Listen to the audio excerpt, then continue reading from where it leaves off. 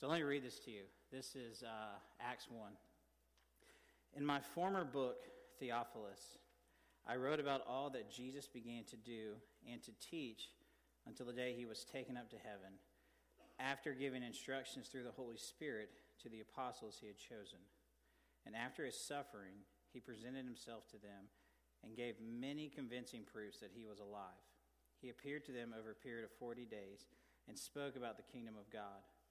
On one occasion, while he was eating with them, he gave them this command: "Do not leave Jerusalem, but wait for the gift my Father promised, which you have heard me speak about. For John baptized with water, but in a few days I will baptize with the Holy Spirit." Then they gathered around him and asked, "Lord, are you at this time going to restore the kingdom to Israel?" He said to them, "It is not for you to know the times or dates the Father has set by his own authority, but you will receive power when the Holy Spirit comes on you, and you will be my witnesses in Jerusalem and in Judea and Samaria and to the ends of the earth." After he said this, he was taken up before their very eyes, and a cloud hid him from their sight. They were looking intently up into the sky as he was going, when suddenly 2 men dressed in white stood beside them. "Men of Galilee," they said, "why do you stand here looking into the sky? The same Jesus who has been taken from you into heaven will come back in the same way you have seen him go into heaven." Then the apostles returned to Jerusalem from the hill called the Mount of Olives, a Sabbath day's walk from the city. When they arrived, they went upstairs to the room where they were staying. Those present were Peter, John, James, and Andrew, Philip and Thomas, Bartholomew and Matthew, James, son of Alphaeus, and Simon the Zealot, and Judas, son of James. They all joined together constantly in prayer, along with the women and Mary, the mother of Jesus, and with his brothers.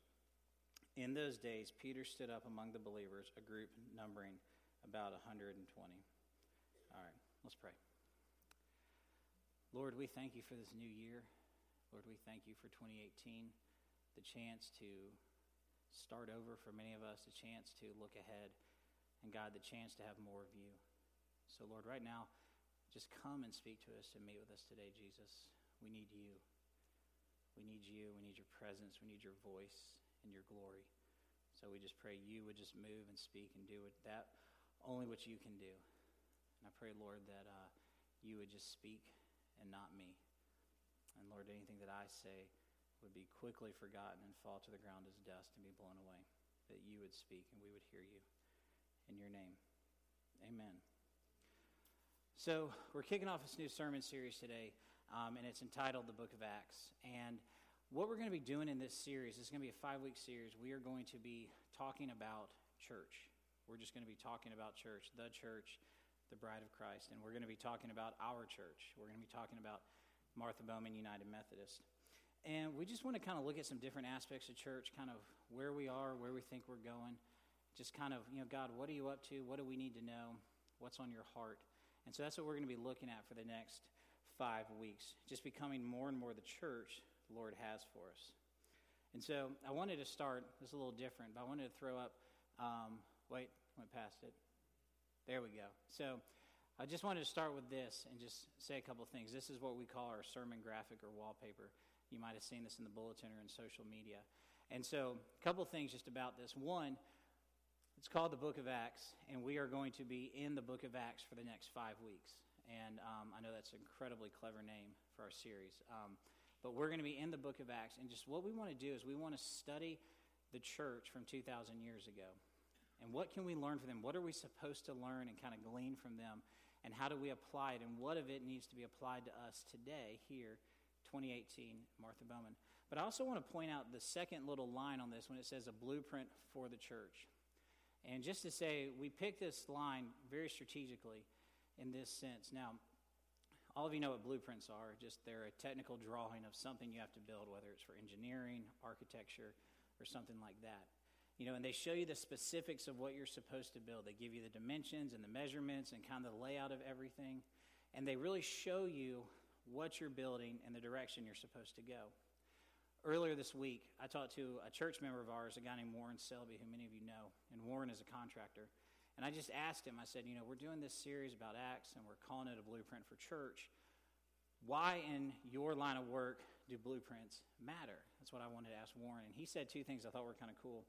The first thing he said was, and I've already alluded to this, blueprints show you the direction you're going.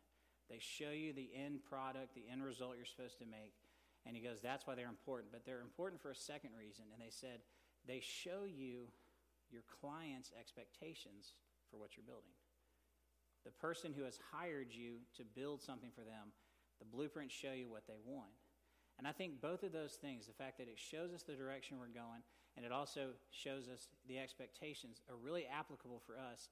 Just as we talk about church, we want to know, God, what's the direction we're supposed to be heading in? And two, Lord, what are your expectations? What are your hopes, your plans, and your dreams for this church? And so our prayer, just as the preaching team, is that a little bit better by the end of this series, we might know what that is and what God is calling us to. So I want to first just give you a quick overview of the book of Acts, since we're going to be in this book for the next 5 weeks, just to give you kind of a quick overview of it so we all know what it is. Because some of you might be super familiar with it. Others of you, maybe you've never heard of it, or you're like, I don't know too much about it. So the book of Acts is the 5th book of the New Testament, and it's written by a man named Luke. Now, Luke was a physician, and he was also this kind of researcher, almost like an investigative reporter. And so what he did is he wrote the book of Acts, but he also wrote the Gospel of Luke. He wrote 2 of the longest books in the New Testament. And he studied Jesus, learned about his life. He learned about the church in Acts. He was actually a part of the church in Acts. He traveled some with Paul. And so he wrote these 2 books. Now, Acts is an interesting book because it's kind of sandwiched right in the middle of the New Testament. Now, the New Testament basically has 2 main sections to it. First, we have the Gospels, the first 4 books, Matthew, Mark, Luke, and John, which talk about Jesus and his life. And then you have the book of Acts. And then following Acts, you have these 22 what are called letters or epistles. And they were letters written by various church leaders, Peter, Paul, and John predominantly. And they wrote these letters to different people or to different churches, just talking about Jesus and theology and just addressing different issues. So you've got the Gospels here, you've got the epistles, and right in the middle is this one singular book, the book of Acts. And it's an interesting book, and it's an important book because it really kind of binds and threads the whole New Testament together. And what it does is it tells the story of the first church. It's a history book. It tells the story of the first church, who they were, what they did, what God did, all that kind of stuff. It's 28 chapters long, and it covers about 32 years of history. Acts 1 is around 30 A.D., and then Acts 28, the final chapter, wraps up around 62 A.D. So it's a history book that covers 32 years of history. And here's the thing that's important for us to understand as we jump into this book. The reason the book of Acts is in the Bible is because the book of Acts tells us and it shows us what the church is supposed to be. It tells us and shows us what the church is supposed to be. It shows us what we're supposed to be about, what we're supposed to be committed to, the things we're supposed to do, the kind of people God wants us to be. And so it's in there so that we would look at it because it sets the example, the bar. It is the template for what church is supposed to be. And so the book of Acts is the example of what this church, Martha Bowman, is supposed to be. And so we want to look at this book and learn, okay, God, what kind of church do you want us to be? And we want to discover that by looking at the book of Acts and the church in there because that is the example of what church is supposed to be.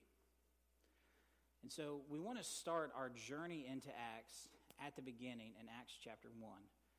As we kind of learn more about who we are and what God is calling us to, and as we look to the model of church in Acts, we just want to start where their story started in Acts chapter 1. And we read this passage. What we read at the beginning tells us a little bit of how things got started for them. So in Acts chapter 1, Luke kicks off his story, and Jesus is just about to ascend into heaven. This is the last few moments of Jesus. Okay, Jesus dies on the cross. He rises from the dead. And from the day he rose from the dead till he ascends into heaven, it was a period of 40 days. And over that 40 days, he made various appearances to his disciples to prove that he was alive. And so Acts picks up that last time that Jesus is with the disciples. And they're talking, and Jesus tells them, he says, okay, guys, wait for the Holy Spirit to come. Wait for that. And then once you get the Holy Spirit, go all over the earth with the gospel. It's a pretty amazing mission, Jesus said. He goes, I want you guys to sit here and wait, and the Holy Spirit's going to come. I'm not going to tell you how he's going to come. I'm not going to tell you how you're going to know he's come, but you'll know. And once he does, all you've got to do is go over the whole earth with the gospel. That's the last thing Jesus says to him, which I think is pretty cool, but it'd be kind of daunting if you were one of those disciples. So Jesus tells them this, and then he ascends into heaven, which basically means he kind of floats away. We don't really know. He just kind of flies and floats away.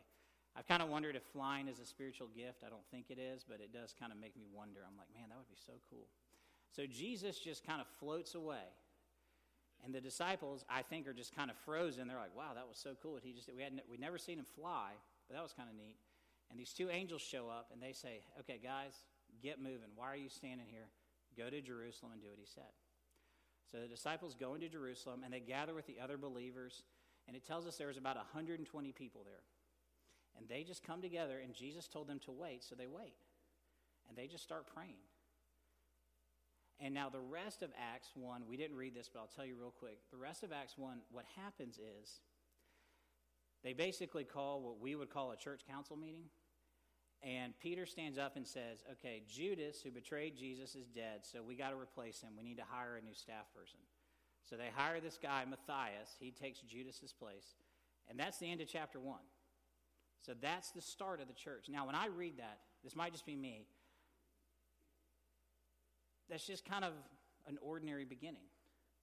It doesn't seem like, wow, like if I was writing the story of how the church started, I think I would have made it more exciting.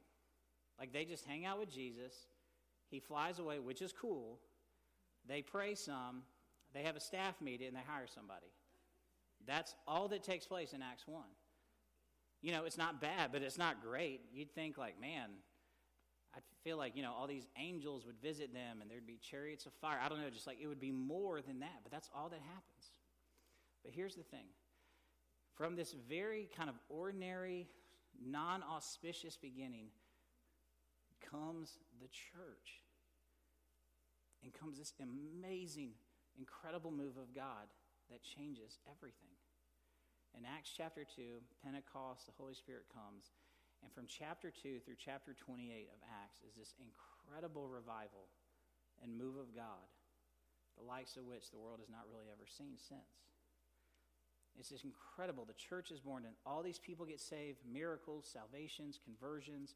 They start getting persecuted. Some of them get killed. I mean, it's just insane what happens. Angels are shown. I mean, it's just like the next 30 years are unbelievable that Acts covers. And it all comes from chapter 1, almost this kind of boring, ordinary beginning. But what we want to understand is Acts 1 is so important. And at first read, it just seems kind of ordinary, and what's the deal? But it is so loaded with important truth that we need as a church. And here's what we kind of want to start to wrap our minds around is this. In Acts chapter 1, what takes place there is what sets the table for the rest of the book and for Pentecost and the move of God and the Holy Spirit. That, by the way, we are a part of. I mean, we are a continuation of that up until today. The beginning of the church. And what we understand is Acts 1 is what sets up the rest of Acts. And that there is truth and there is stuff in Acts 1 that we need. Because for the church in Acts 1, they do what they did. And this incredible move of God happens the rest of the book. And the move of God that happens in the rest of the book, starting chapter 2, it's like the church in Acts just entered into this incredible phase and just more of God that they could have ever imagined. It's incredible that they enter into just this revival, Holy Spirit movement, just this more of God. And I feel like for us, if we want to be a church to move into kind of the more that God has for us in the coming years, that we need to be an Acts 1 church too. That if we want to move into kind of that next phase as a church of what God's called us to, we want to be an Acts 1 church as well. And that's what we want to unpack just a little bit today. Now, before we get into that, let me just say this right here, just so we're all on the same page. I just want to say this. I was thinking about this as I was writing this week. Guys, we have an awesome church. It is really good. I love this church, and I love what God is doing. And I know you do too. And I just want to be clear, I love this church and what the Lord has done, what he's done in the past and what he's doing. Okay? God is here, he's moving, and lives are being changed, and it's awesome. Please don't misunderstand me. But I do want to say this too, that there is more. There is so much more God wants to do. And so for us, we just want to learn, how do we kind of step into that more that God has? You know, how do we experience more of what the book of Acts shows us? It's not to say it's not happening at all, but there's always more that God wants to do. He is the God of the more. John the Baptist in John 3 said, God gives the Spirit without limit. And we just want to learn, how as a church can we be the kind of people and position ourselves to enter into that more that God has for us? Because that's our inheritance. We love what God is doing. It's so great, and we're so thankful. But we're also hungry for more. It's okay to be grateful and wholly dissatisfied at the same time. And that's, God always wants us to kind of walk in that tension. And so today, you know, how do we become more of an Acts 1 church? What do we need to do? Well, I think there's a couple things we can do, a couple things we need. You know, we want to focus and be about the things that the Acts 1 church was about. You know, we want to look at them and say, okay, what were they doing that preceded them entering into the more God had for them? And let's do the same things and be about those same things here. And I would say there are three things. Number one, we need the Holy Spirit. We need the Holy Spirit. We need God to keep showing up in greater and greater measure and greater fullness. That God would come here and nothing would get in his way. And that we would say, God, come and do what you want to do. And would you move in power and in glory? That God would continue to come and give us more of his presence and his power, healings, miracles, salvations, worship, discipleship, outreach, all that. But just, God, we need more of you. That God would continue to come. Now, do we currently have the Holy Spirit? Of course we do. And it's good. But there's more. And we need more of it. Again, he gives the Spirit without limit. And so just to put ourselves, have our heart say, God, come and do what you want to do. You know, that we would never put a ceiling on what the Holy Spirit does. But just say, God, come and do your thing. That's the first thing we need to be an Acts 1 church. The second thing is prayer. We have to continue to be a people of prayer. You know, we read in Acts 1, when they went back to Jerusalem, what's the one thing they did? They prayed. They came together in prayer. And they set the bar that the church is supposed to be a people of prayer. Jesus said, my house is a house of prayer. And we want to continue to be that. Are we that already? Absolutely. You guys are awesome about prayer. You know, we pray. We're going to have a prayer meeting today. We pray at other venues. You pray in your Sunday school classes and small groups. You pray with each other, and it's great. But we need to go deeper in prayer. We need some more of it. We want you all to be praying on your own, just in your own quiet time, in your own relationship with Jesus, and corporately, that we would continue to come together and cry out to God. I have a buddy. He is a pastor, and he took over a church. And it was about, well, it was actually about, I got the numbers backwards. It was about 50 people. And it wasn't a very healthy church. He began to preach the gospel, and they grew to about 25 people. People just left when he actually started teaching them about Jesus. But from that 25, they started to pray. In just a couple years, they grew to over 600 because God showed up because they prayed. And people would ask him, they would say, how did you do this? How did you turn this church around? And he would say, I didn't. We prayed. And then he said this, and I've never forgotten this. He goes, our people prayed, and if you want what we have, he says, if you'll pray till your knees bleed, you'll have what we have. And so that we would just continue and grow as a people of prayer. That's the second thing we need. And the third thing we need is this. We need you.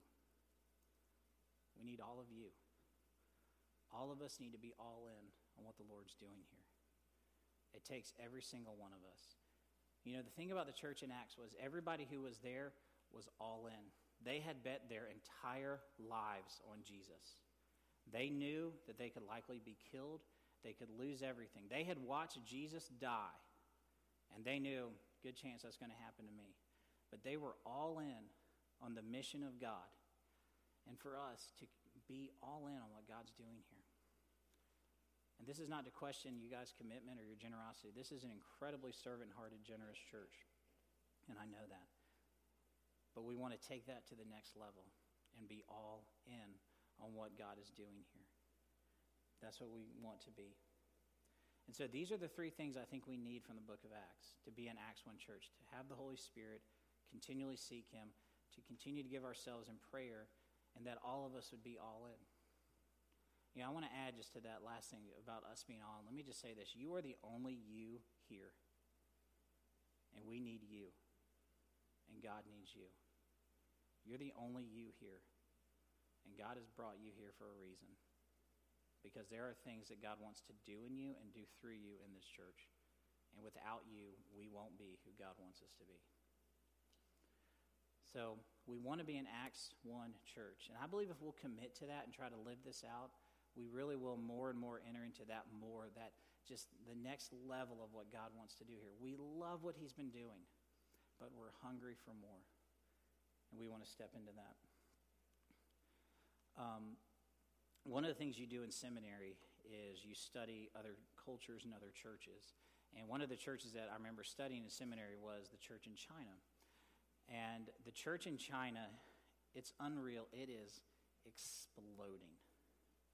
It is incredible what God is doing. Now, China is a communist country. There's a state church, which is controlled by the government, which is not a real church. But there's the underground church where God is just rocking that country. And part of the reason that God is moving so much there is because the church in China is an Acts 1 church. They have entered into the more that God has for them because they are a church about the Holy Spirit. The way they pray in China would rock your socks off, and everybody is all in. And so that's just a modern-day example of an Acts 1 church that has entered into the more. And again, we just want to learn what that is for us and go after that. But just to say, as we see in China, it can happen here, and that's what God wants.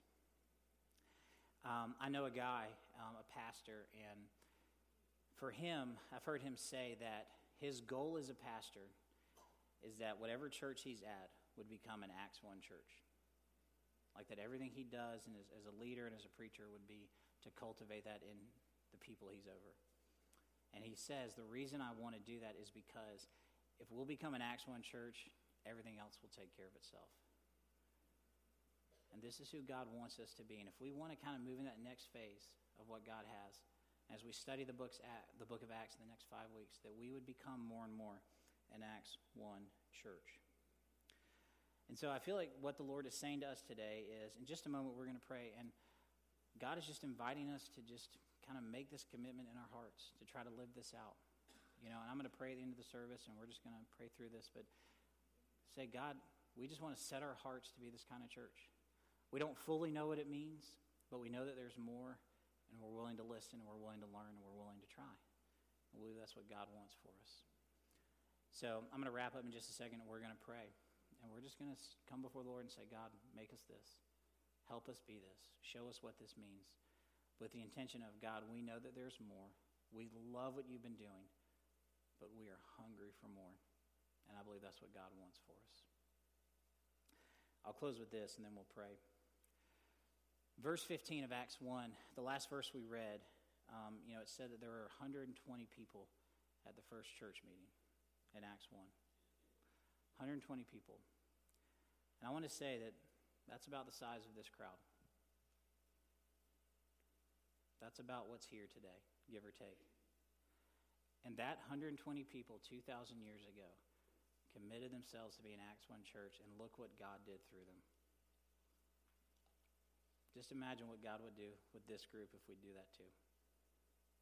There's no reason to think that God wouldn't do the same thing with us if we'll set our hearts to it. That if we'll be people of the Holy Spirit, prayer, and we'll be all in, I really do think we'll enter into the more that God has for us. And this group right here, we can do it. Let's pray.